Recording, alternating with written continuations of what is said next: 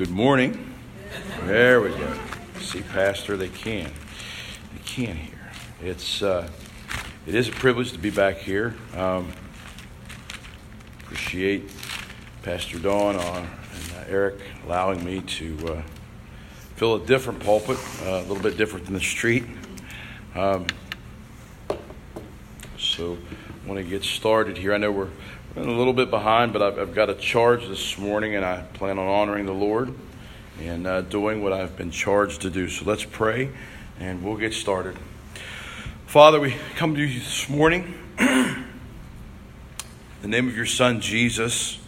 Lord, the only name by which we may approach the throne of grace. And Lord, I ask for myself for your grace and your mercy to rightfully divide your word, to speak to your people at this appointed time. Lord, I pray you would quicken our ears, our minds, and our hearts to receive your word, and to not only receive it, but to act out on it and let it affect every part of our lives. We ask this in Christ's name. Amen.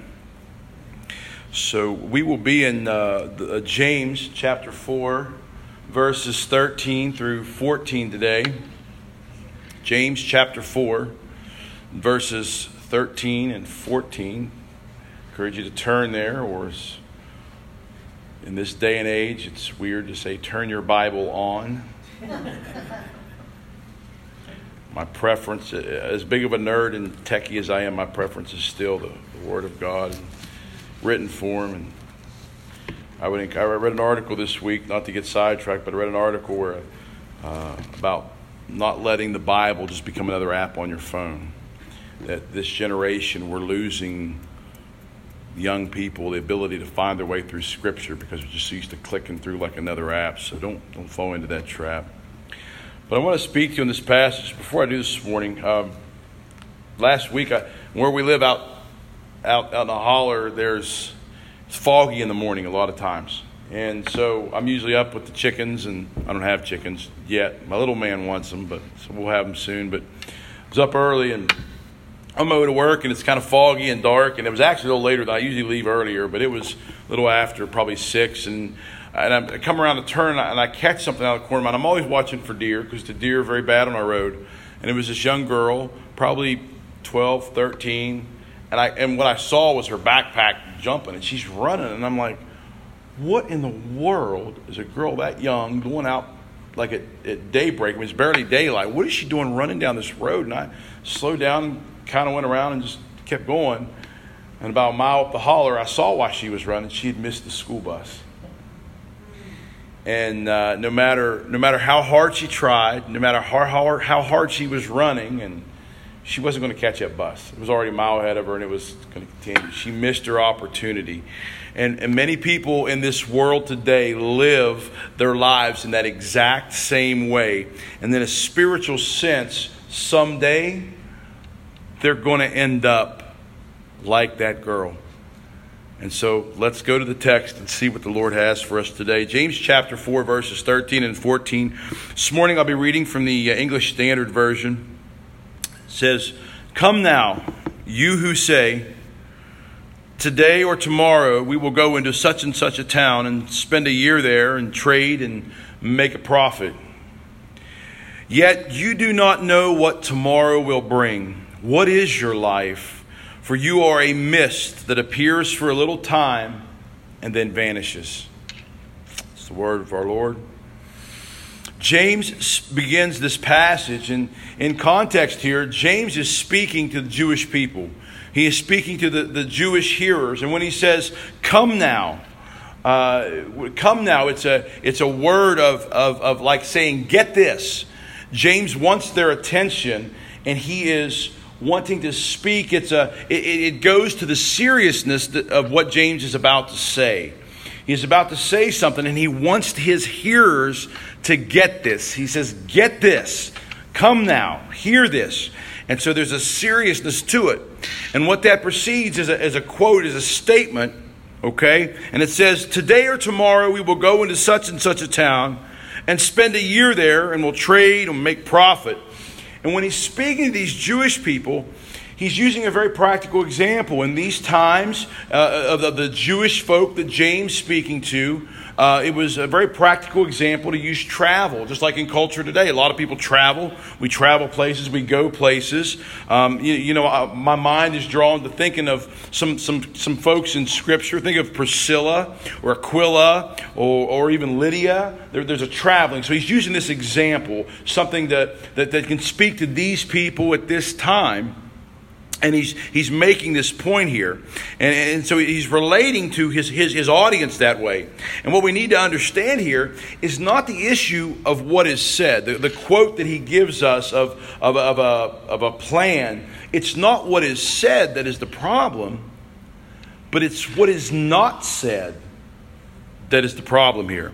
It's what is not said. Now let's start off here. We see there's a plan here. It says today or tomorrow we're going to go to such and such place. So whoever James is talking about is saying this. They got an idea of where they're going to go. And they got an idea of how long they're going to be there. And they have it all planned out. They're going to make profit. And this is wise planning, right? God's not against wise planning, is he? He tells us that in Proverbs 6, verses 6 through 8. We see the ant and the sluggard, right? The ant is representing the planner, the sluggard, the lazy person who has no regard for anything. Look at Proverbs 27, verses 23 through 27. We see it talks about the shepherd and the flock and the taking care and the maintaining that. The lesson there encouraging us to pay attention to our finances, right? So it's not wrong to plan. So what's James getting at here? Planning is what's a wise thing. But again, it's not what is said, but what is not said. And I'll even go as far as say, and it's not about money either.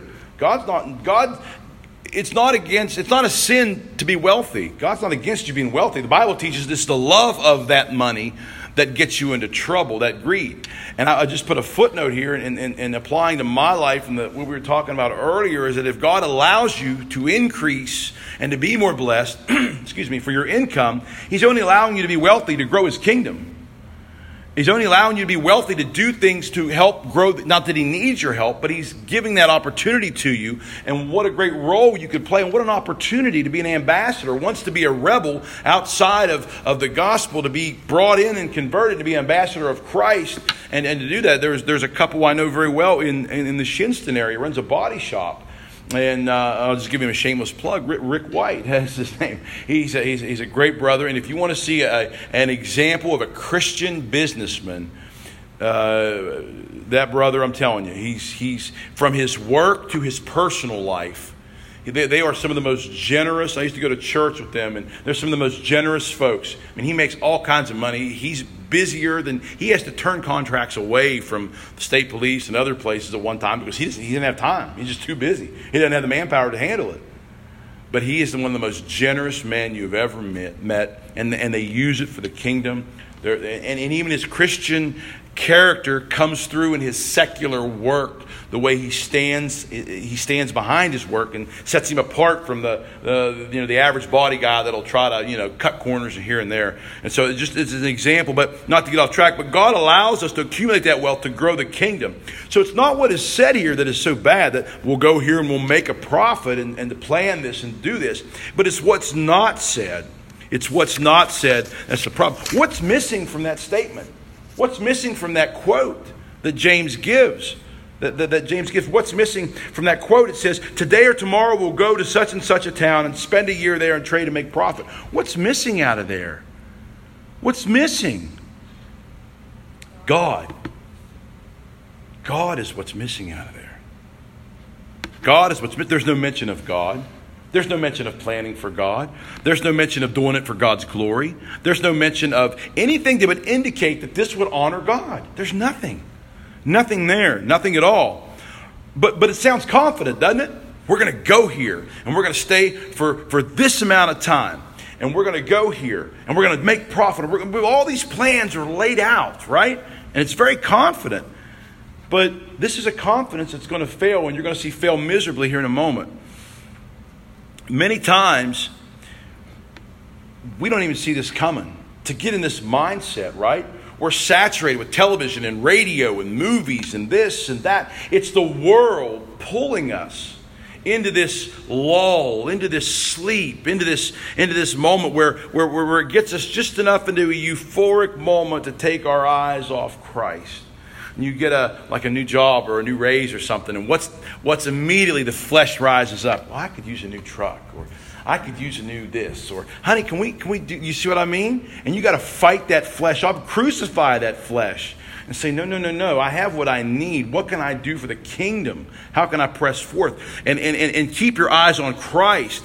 But it's that fixation the world pulls us, and it pulls our eyes off the supernatural and pulls our eyes to the natural. It pulls our eyes off of our eternity and the eternal implications, and it puts our eyes on the now, and it puts our eyes on the temporal things.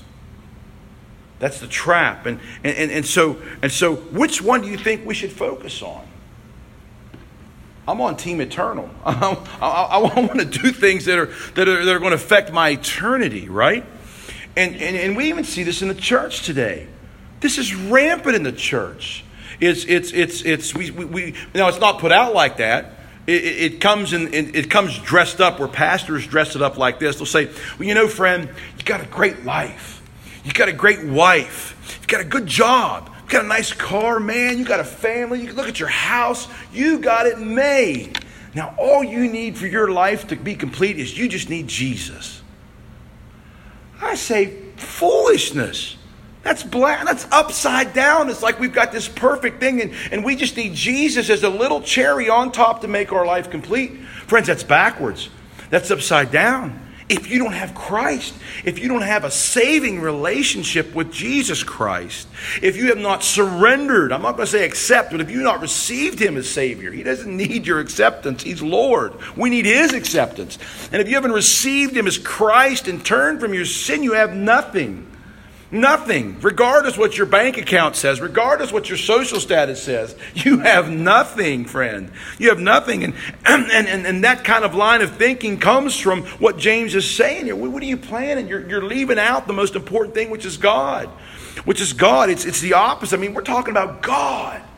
We're talking about not this little God that is taught in many pulpits. A big God. I'm talking the Alpha, the Omega, the beginning, the end, the one who came as the spotless, sinless, innocent Lamb of God.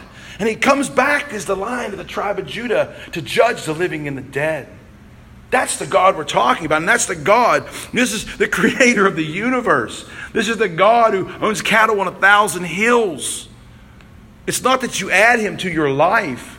It's that He has to be the starting point, the bedrock, the foundation, lest you build your house on sand. So this verse here, how does this apply to us? I'm going to give you some stuff in between. The first point, and I'm really not a 3 points in a poem and a prayer kind of typical pastor, but the first point would be faith. The point number one, if you're making notes, it's your faith. I want you to think about how your faith. What does this say about a professing believer in Christ who does this, who plans like this? Well, I'm going to do this, I'm going to do that, I'm going to go here, and this is going to happen, and so on and so forth. What's that say about your life? What does that say, a professing believer, in the example James gives us? What does it say about it? Because to me, it looks like the opposite of the way we're supposed to live in faith. That one who lives and plans and puts confidence in plans without God being at the front and God being at the center and God being the one who is honored. What does it say about your faith? It looks to me, friend, as a stark contradiction of what a believer should look like versus their actions. True and saving faith submits completely to God. If you just back up a little bit, right there in verse 7, in the same chapter, what's it say? It says right there, submit yourself therefore to God. Submit yourself therefore to God. If you're here today and you're a believer, submit yourself to God. Submit there is the same word as like a commander talking to the soldiers back in those days. Submit, fall into line, come under authority. That's what the word submit there means, to fall into line. And we see submission all through the Christian life, right? We see Jesus in Luke 2:51, Jesus submitting to the authority of his parents. Christians called to submit to the government, Romans 13:1. Or the church called to submit to Christ, Ephesians 5:24. Well, and on. We see this submission as part of the Christian life. So if you're living in this style, when you're living with this mindset that I'm going to go do this and I'm going to plan this and I'm going to make this and do that and God is nowhere in that. Friends, that sounds like a red flag that we should maybe do some soul searching, or as an old pastor once told me, a checkup from the neck up is what he called it. That you would do some consideration and look at your life to Christ. So the first application of this goes to our lives, considering our faith. How is your faith? I want you to ask yourself these questions this morning and reconcile them with God. How is your faith? How is your walk with God? Do you think of God when you lay out I'm not saying it's wrong to make plans, but do you think about God? Is God this consideration, or he's just a secondary cause? You're going to go do all this and do that, and then I'm going to put a little cap on, okay, God, please help me do that. Right? Teaching God like a genie in the bottle. Or do you just have so much confidence in yourself that you know you can do this? Now think about this for a minute. We're talking about life. Think of how many things can go wrong. And I read this example, and it really puts it into perspective. Think about this. Pretend you have 10 pennies. Take 10 pennies, right? Get a little Sharpie and write 1 through 10 on each one. Write 1, 2, 3, and sequential 1 through 10 pennies. And you take those pennies and put them in your pocket and give it a good shuffle and a good jingle. And just mix it around for a while. And then I want you to draw them out and try to pull them out in sequence 1 through 10. 1 through 10. The way you put them in. So you would draw one out and get one, and you put it back in, you shake it up, and you try to pull them out, and 2, and on and on and on. And let me just frame this little numbers here. Your chance of drawing out 1 by itself the first time is 1 in 10. Right? Your chance of drawing out 1 and 2, 1, 2 in succession is 1 in 100. Your chance of drawing out 1 and then 2 and then 3 in succession is 1 in 1,000. And your chance of drawing out 1 and 2 and 3 and 4 in succession is 1 in 10,000, and so on. So you get to the point where your chance of drawing 1 through 10 in succession would reach the unbelievable figure of 1 in a billion. 1 in a billion. Now, why do I tell you that? If you can't deal with 10 pennies in sequential order in your pocket, how are you going to confidently plan things with the complexity of this world and everything that could possibly happen around you? You can't deal with 10 pennies, and you're going to make plans like that? Do you see? We can't. In the Bible, there's a proverb that talks about that. It says there's a way that seems right to man. What's the rest of that say? And the end leads to death. Proverbs 14:12.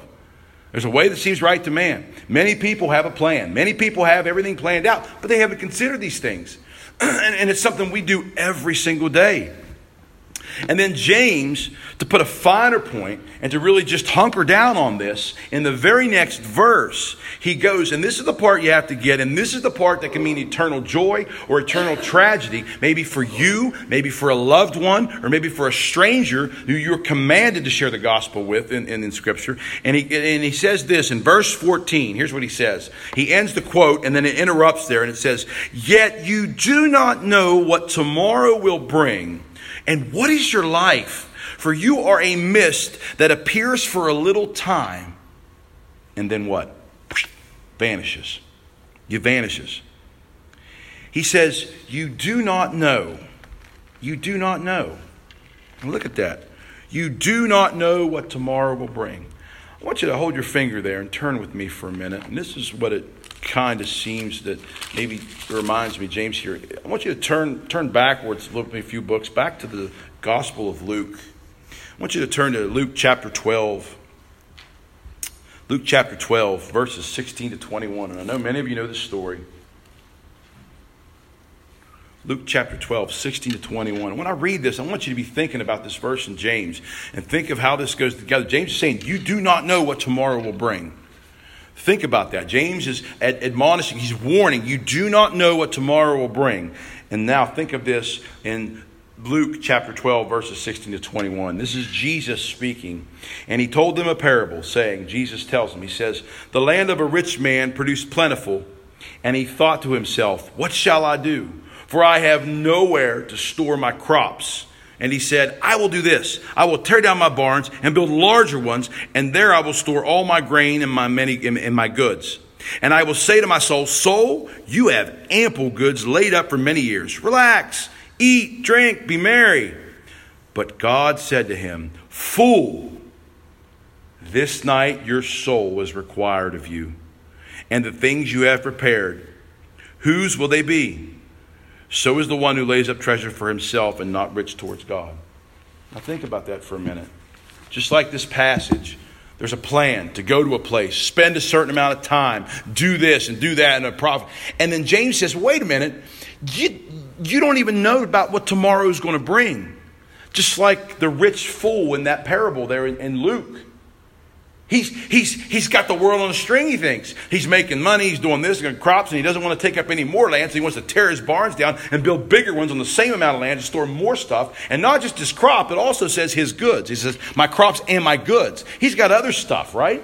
He's got all this stuff and he wants to store. And everything's going on. He's just cruising along, and then, what's Jesus say? Your soul is required of you now. Or in modern terms, game over. Game over. You do not know. You do not know. It's a sudden call. And he continues to put a fine point when he references tomorrow. We see that in Proverbs 27, right? Proverbs 27:1. You're warned, don't boast about tomorrow because you don't know what the day will bring. You don't know what the day will bring. Don't worry about tomorrow. And Jesus, I believe it's in Matthew chapter 6 where he talks about being anxious. Don't worry about tomorrow. Tomorrow will worry about itself. If you're trusting in you see, friends, this is a direct slant, a direct jab at the sovereignty of God. Of the God who is in control of everything. That nothing takes him by surprise.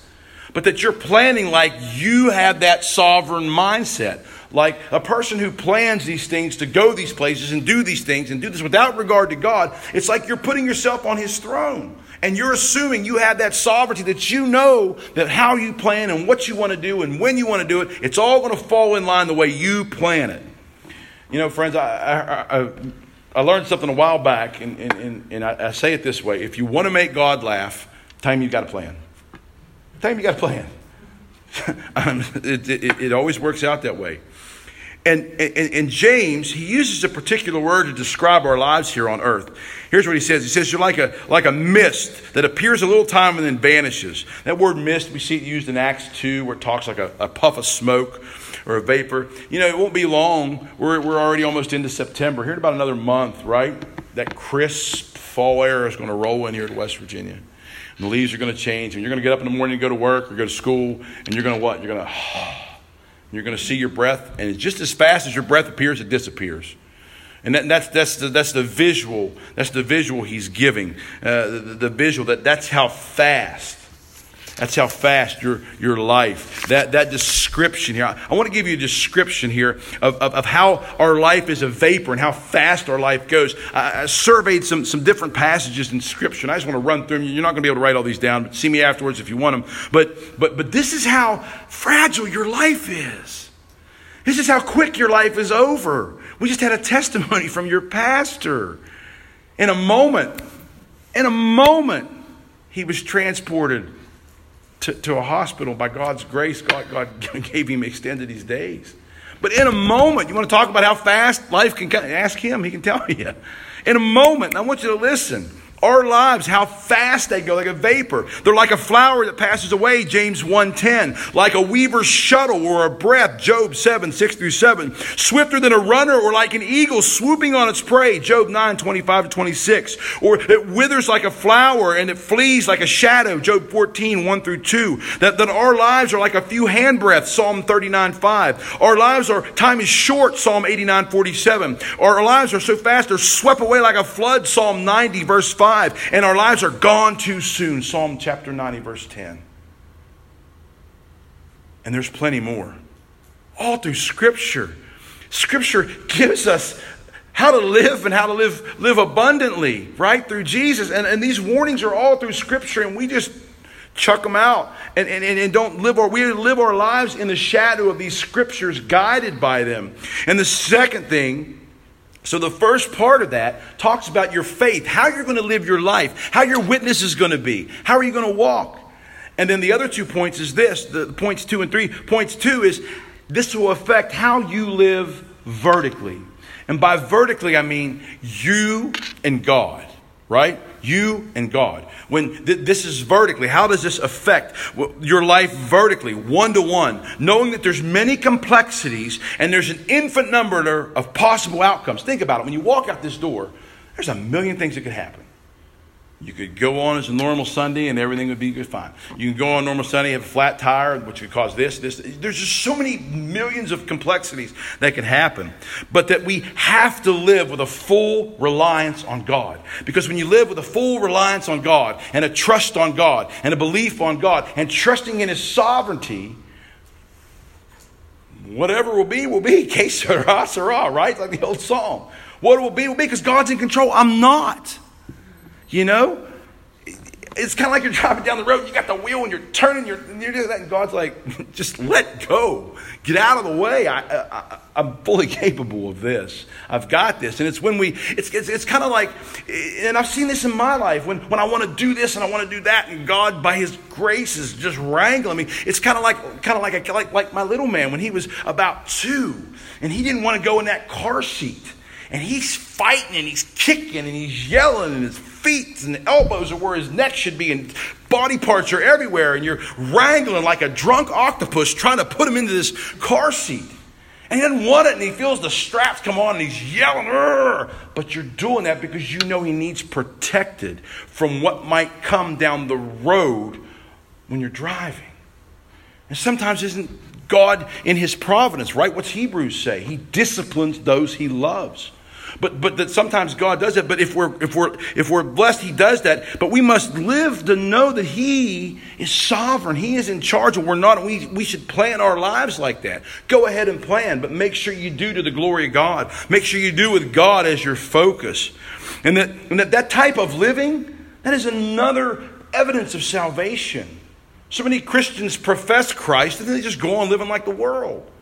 I talked to somebody last night on the street that was like that. Well, I can just do this. And then I said, no, friend. I said, the difference between a believer and someone that professes Christ is that somebody that professes Christ, they're going to come and have some kind of religious experience, get goosebumps, the hair on their arms raises, they maybe have a few tears, and they go on living the way they were. A true believer, yes, they will sin. Sadly, they'll sin. But when they do, there's a brokenness that comes about them that drives them to their knees back to the cross, back to Christ for forgiveness.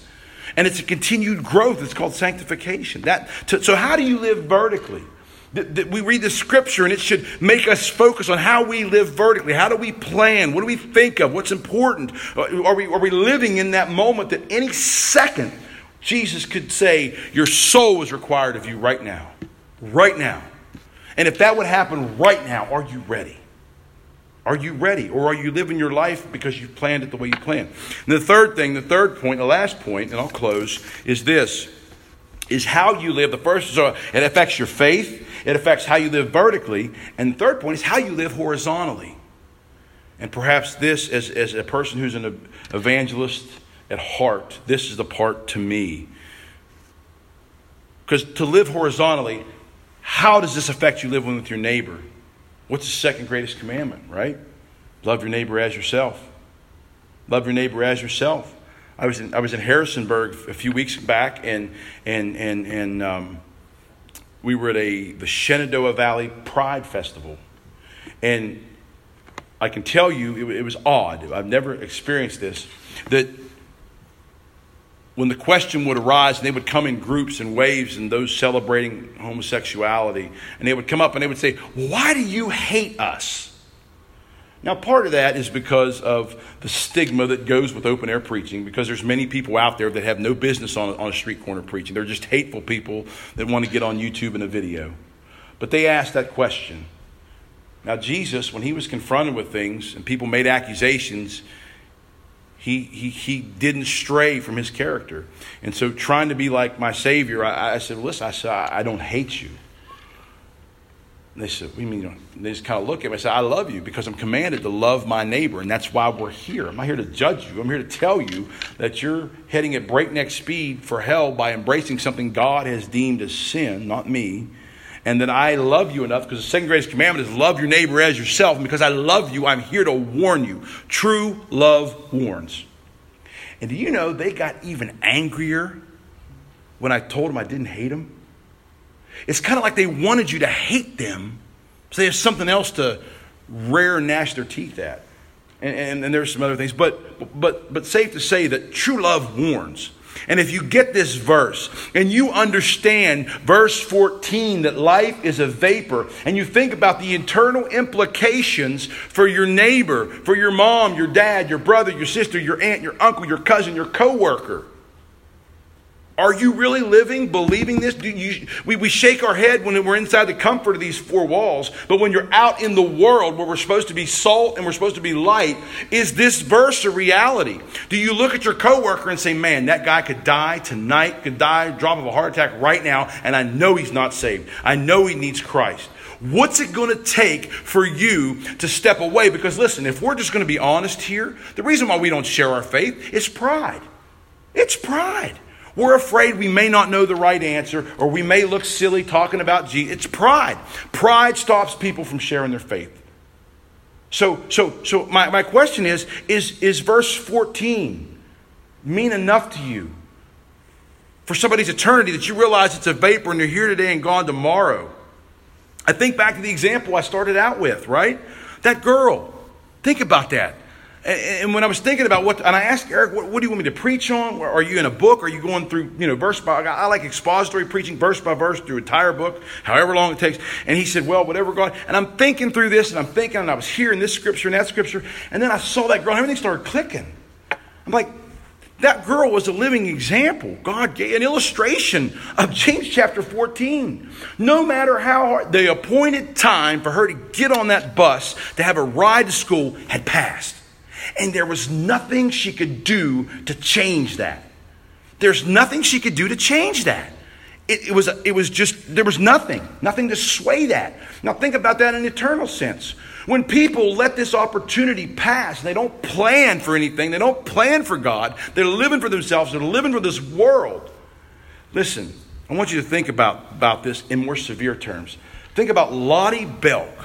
And I know nobody here knows who Lottie Belk is. Lottie Belk was celebrating her 55th birthday in Virginia Beach, Virginia, a couple years ago. While she was sitting there enjoying creation from the Creator, a freak wind came, took a beach umbrella and impaled her in the middle of her chest and killed her. Now, if I don't know her, but I can tell you this, that was a tragedy in the natural. In the supernatural, if she didn't know Christ, guess where she is today? But let me just really put some. How about the kids in the school shootings? How about these 15 and 16-year-olds in high school that get shot? That's terrible. We'll preach their funerals. We'll have candlelight vigils. What about them? If they didn't know Christ? How about the University of Ohio student that was just in the news? Molly Tibbetts, out for a jog. Somebody with bad intentions jumps her from back and kills her. I don't know if she was Christian or not. I don't know. It's not the point. The point is, if she didn't. The point is that her life ended in a moment's notice. Do you realize that almost 160,000 people a day die on this earth every single day? Close to 160,000 people die. How many of those people you think planned on dying when they woke up that morning? Or how many of those people think you died when they went to bed that night, not knowing they were going to burn in a house fire that night? Or not knowing they were going to fall asleep and while their family member was driving and a drunk driver was going to hit them? Or not knowing that somebody was going to come in their workplace or school place with a gun and shoot the place up? Or not knowing they were going to be given, whatever, name it here. Life is a vapor. Listen, there is nowhere in Holy Writ, nowhere in Scripture does God have plan B. There's no plan B. There's plan A. You come to him through Jesus Christ. And through Jesus Christ, John 14:6, I am the way, the truth, and the life. No one comes to the Father except through me. Now there's not a semicolon there with, or if you die accidentally, or if something you die this way. There's no. This is the urgency we need to live with as Christians. This is the urgency we need to engage the world with. Because to know that life is a vapor. A moment's notice, you can be at a carnival and the ride collapses and you die. A moment's notice, the headlights come around a corner at you left of center on the road and you die. A moment's notice, you could be living life, loving life, gone. That's it. Jesus says your soul is required of you. Friends, this is something that should drive us to our knees for God to continue to put us in positions and opportunities to share the gospel of Jesus Christ with a lost and dying world. It should make us want to check our lives and our plans and our motives. And it should change everything of how we see and filter. That knowing that God doesn't have a plan B. There is no other way. And it's hard to think about it. Think about people who have died. I mean, just let your imagination run for a minute. You know the wretched history of this world. Think about it. And while some people died of injustices, slavery, you name it. I'm just going to go way out on a limb here and say, and this I've never been able to wrap my head around. If I were to say to you, a person that denies Christ as Savior, that denies Christ as the Messiah, that denies Christ is God, would you, as a Christian, would you probably agree with me that it's a lost person, right? And would you also agree with me that if that person died that way, believing that Christ was not God, that he was not the Messiah, right? The Bible's clear, it's eternal, it's hell. Now think about how many people died in the Holocaust that were Jewish. Think about that for a minute. Have you ever thought about that? That stopped me in my tracks one day. If you were a person there and you didn't believe in Christ, you denied Christ, it was horrific what you went through. It was awful. It was evil. But does that evil override God's word? Does that evil override the prescription God has given for repentance and faith? If you've denied his Son, if you deny me before man, I'll deny you before the Father, right? Deny. Think about that. There's no plan B. That's off track a little bit, but there's no plan B. We are here. We are a vapor. Gone. How are you going to live your life as a Christian? And number two, how are you going to go and engage? How's that going to change? How is that going to change how you engage other people? I know I'm wired differently than some people. Pastor Don would probably tell you I got a few wires that are crossed. But I stand there on a street corner and I see many people I used to go to, and I'm not judging. I'm not. I'm really not. But I see so many people that are Christians or professing Christians that I used to go to church with in church, and they're just. And I'm not against having fun with your family and doing things, but if we look at it in the eternal sense, you got your head in the clouds, you're worried about the snow cone and the cotton candy, and people in your own community are right here in your backyard. They're dying and going to hell at breakneck speed, and you're okay with that? Listen, I'm nobody, but I'm somebody who's, I guess, just optimistic that God will have mercy on the church in America. I get frustrated. My wife hears me yell about it and mumble and grumble about it. I pray about it. You know, this past weekend we were out there, and I sent a message to 3 or 4 different pastors in this area. 3 of them whose churches are right there within 1 mile, 2 miles of downtown where we were. One, he already had plans with his wife, but still, I mean, there's other people in his church that could have came. But I promise you, within the next probably month, just because it's common speak in the church, we'll hear about going beyond the four walls, going beyond the four walls. But because that little festival downtown is not Guatemala or Venezuela or Haiti, and it doesn't require a plane ticket and a person to be able to post all these pictures on Facebook of all the little orphanages they're building, it's not worthwhile. It's not worthy. Listen, there's people in our community here that need Jesus. And I'm not against foreign missions. I absolutely support them. But there's people here. And don't talk to me about that until you're going to go. And I know this. I know I'm talking to. I know some of you have been with us out on the streets. Isn't it amazing when God gives you that opportunity, right? And you just feel that joy in your heart, not a prideful, but you feel that joy that, listen, I just gave a gospel tract to somebody, or I just had a conversation with somebody. And I maybe God would use my feeble efforts to bring another one into the kingdom. It's like the missionary you talked about. I don't know if you know this, but that's where that song came from. I have decided follow Jesus. It's not an Arminian song. It's not somebody decided they're going to follow Jesus. No. It doesn't deny the doctrine of election and predestination. But friend, what you were talking about is that missionary was standing there, and they threatened him. They threatened his wife. They killed him. They threatened his kids. They killed him. They threatened him. They killed him. But he never denied Christ. And it was because of that later on that caused more of those indigenous tribes to be converted. And I believe it was his cousin or somebody down the line that actually turned that into a poem, into a song. And that's where we got that from.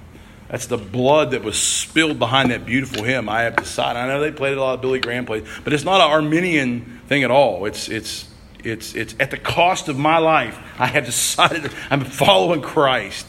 The cross before me, the world behind me. Though none come with me, still I'll follow. It makes no difference. And that's how we have to live. We have to live that way. And when we live that way, we understand how infinitesimal and tiny of a blip in existence our lives are. And if we understand that, we understand if it's true for us, it's also true for our neighbor. And what are we doing? We're commanded to love our neighbor as ourselves. So that we know that before their vapor disappears, before their vapor evaporates, we need to do anything and everything we can to share the gospel with them. Leave it to the sovereignty of God.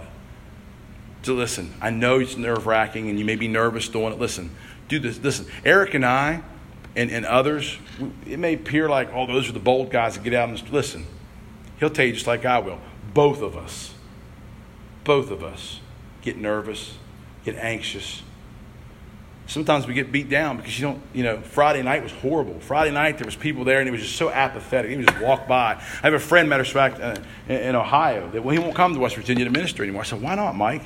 He said, everybody in West Virginia is already saved. Seriously, everybody's saved. Oh, I'm good, preacher. I know, I'm good. But you know what? When you start to feel wore down and you start feeling nervous and you're not sure you're ready, you're right up there to cross the line and you're going to talk to that person this week and you get nervous and you're not sure about even what you say, just do what we do and rest your head on Isaiah 55:11. Rest your head on God's word never returns void, and rest your head on God's promise that it always accomplishes what he sets out to do with it. And you do that, friend, and you'll lay your head down at night knowing that though life is a vapor, here today, gone tomorrow, you'll know that you've been obedient to your Savior for his glory. And you leave it in God's hands. And I think we would all agree God's hands is a good place to leave someone, right? Amen. Let's pray. Father, we thank you for this morning. We thank you for allowing us to spend time in your word. Lord, this world so full of persecution, not in our country, Lord, but in others where it's life-threatening to say the name of Christ. Lord, we thank you that we could gather here to speak these truths. Lord, I pray that these words would encourage and embolden your saints here to go beyond these four walls, literally, Lord, and share in our community. God, we live in such a broken world, and even our community right here, leading the nation in opioid addiction and drugs and, Lord, poverty and everything in between. Lord, there's so many things that pull us away that when we find a moment of light, we start planning and we start making plans, Lord, and they're always void of you. Even the Christians, Lord, we make these plans. Lord, I'm guilty of this. And so, Lord, we ask you would help us to stay centered, to remember that Lord, our plans are nothing of any meaning without you. That our plans are destined to fail if we trust in our sovereignty. If we try to take that away from you, which is impossible, but we would try to assume the role, Lord, and then we would think us sovereign of our own lives. Lord, there's so many infinite possibilities of things that can and do go wrong. Why would we want to trust our lives and our time, our souls, Lord, our neighbors' souls to anything but you?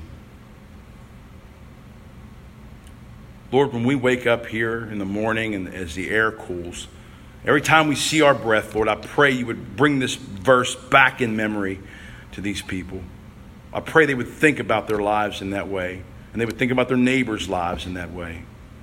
Lord, I pray you would help us to live by faith and to faithfully live the way you've called us to, that we can't do anything, think anything, do anything, speak anything without considering you, God, first. And that would also, God, be the fuel that drives our engines for evangelism.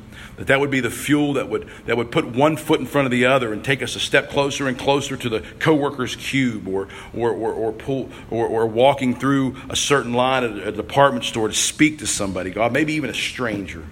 But the Lord, to know that we want to love them as our neighbors so much that we care that they need to know this truth. Guide our hearts, Lord. Let us be mindful of you in everything we do. Let us go today and glorify you by the way we live and the way we treat others. Do it all for the name of Christ. Amen.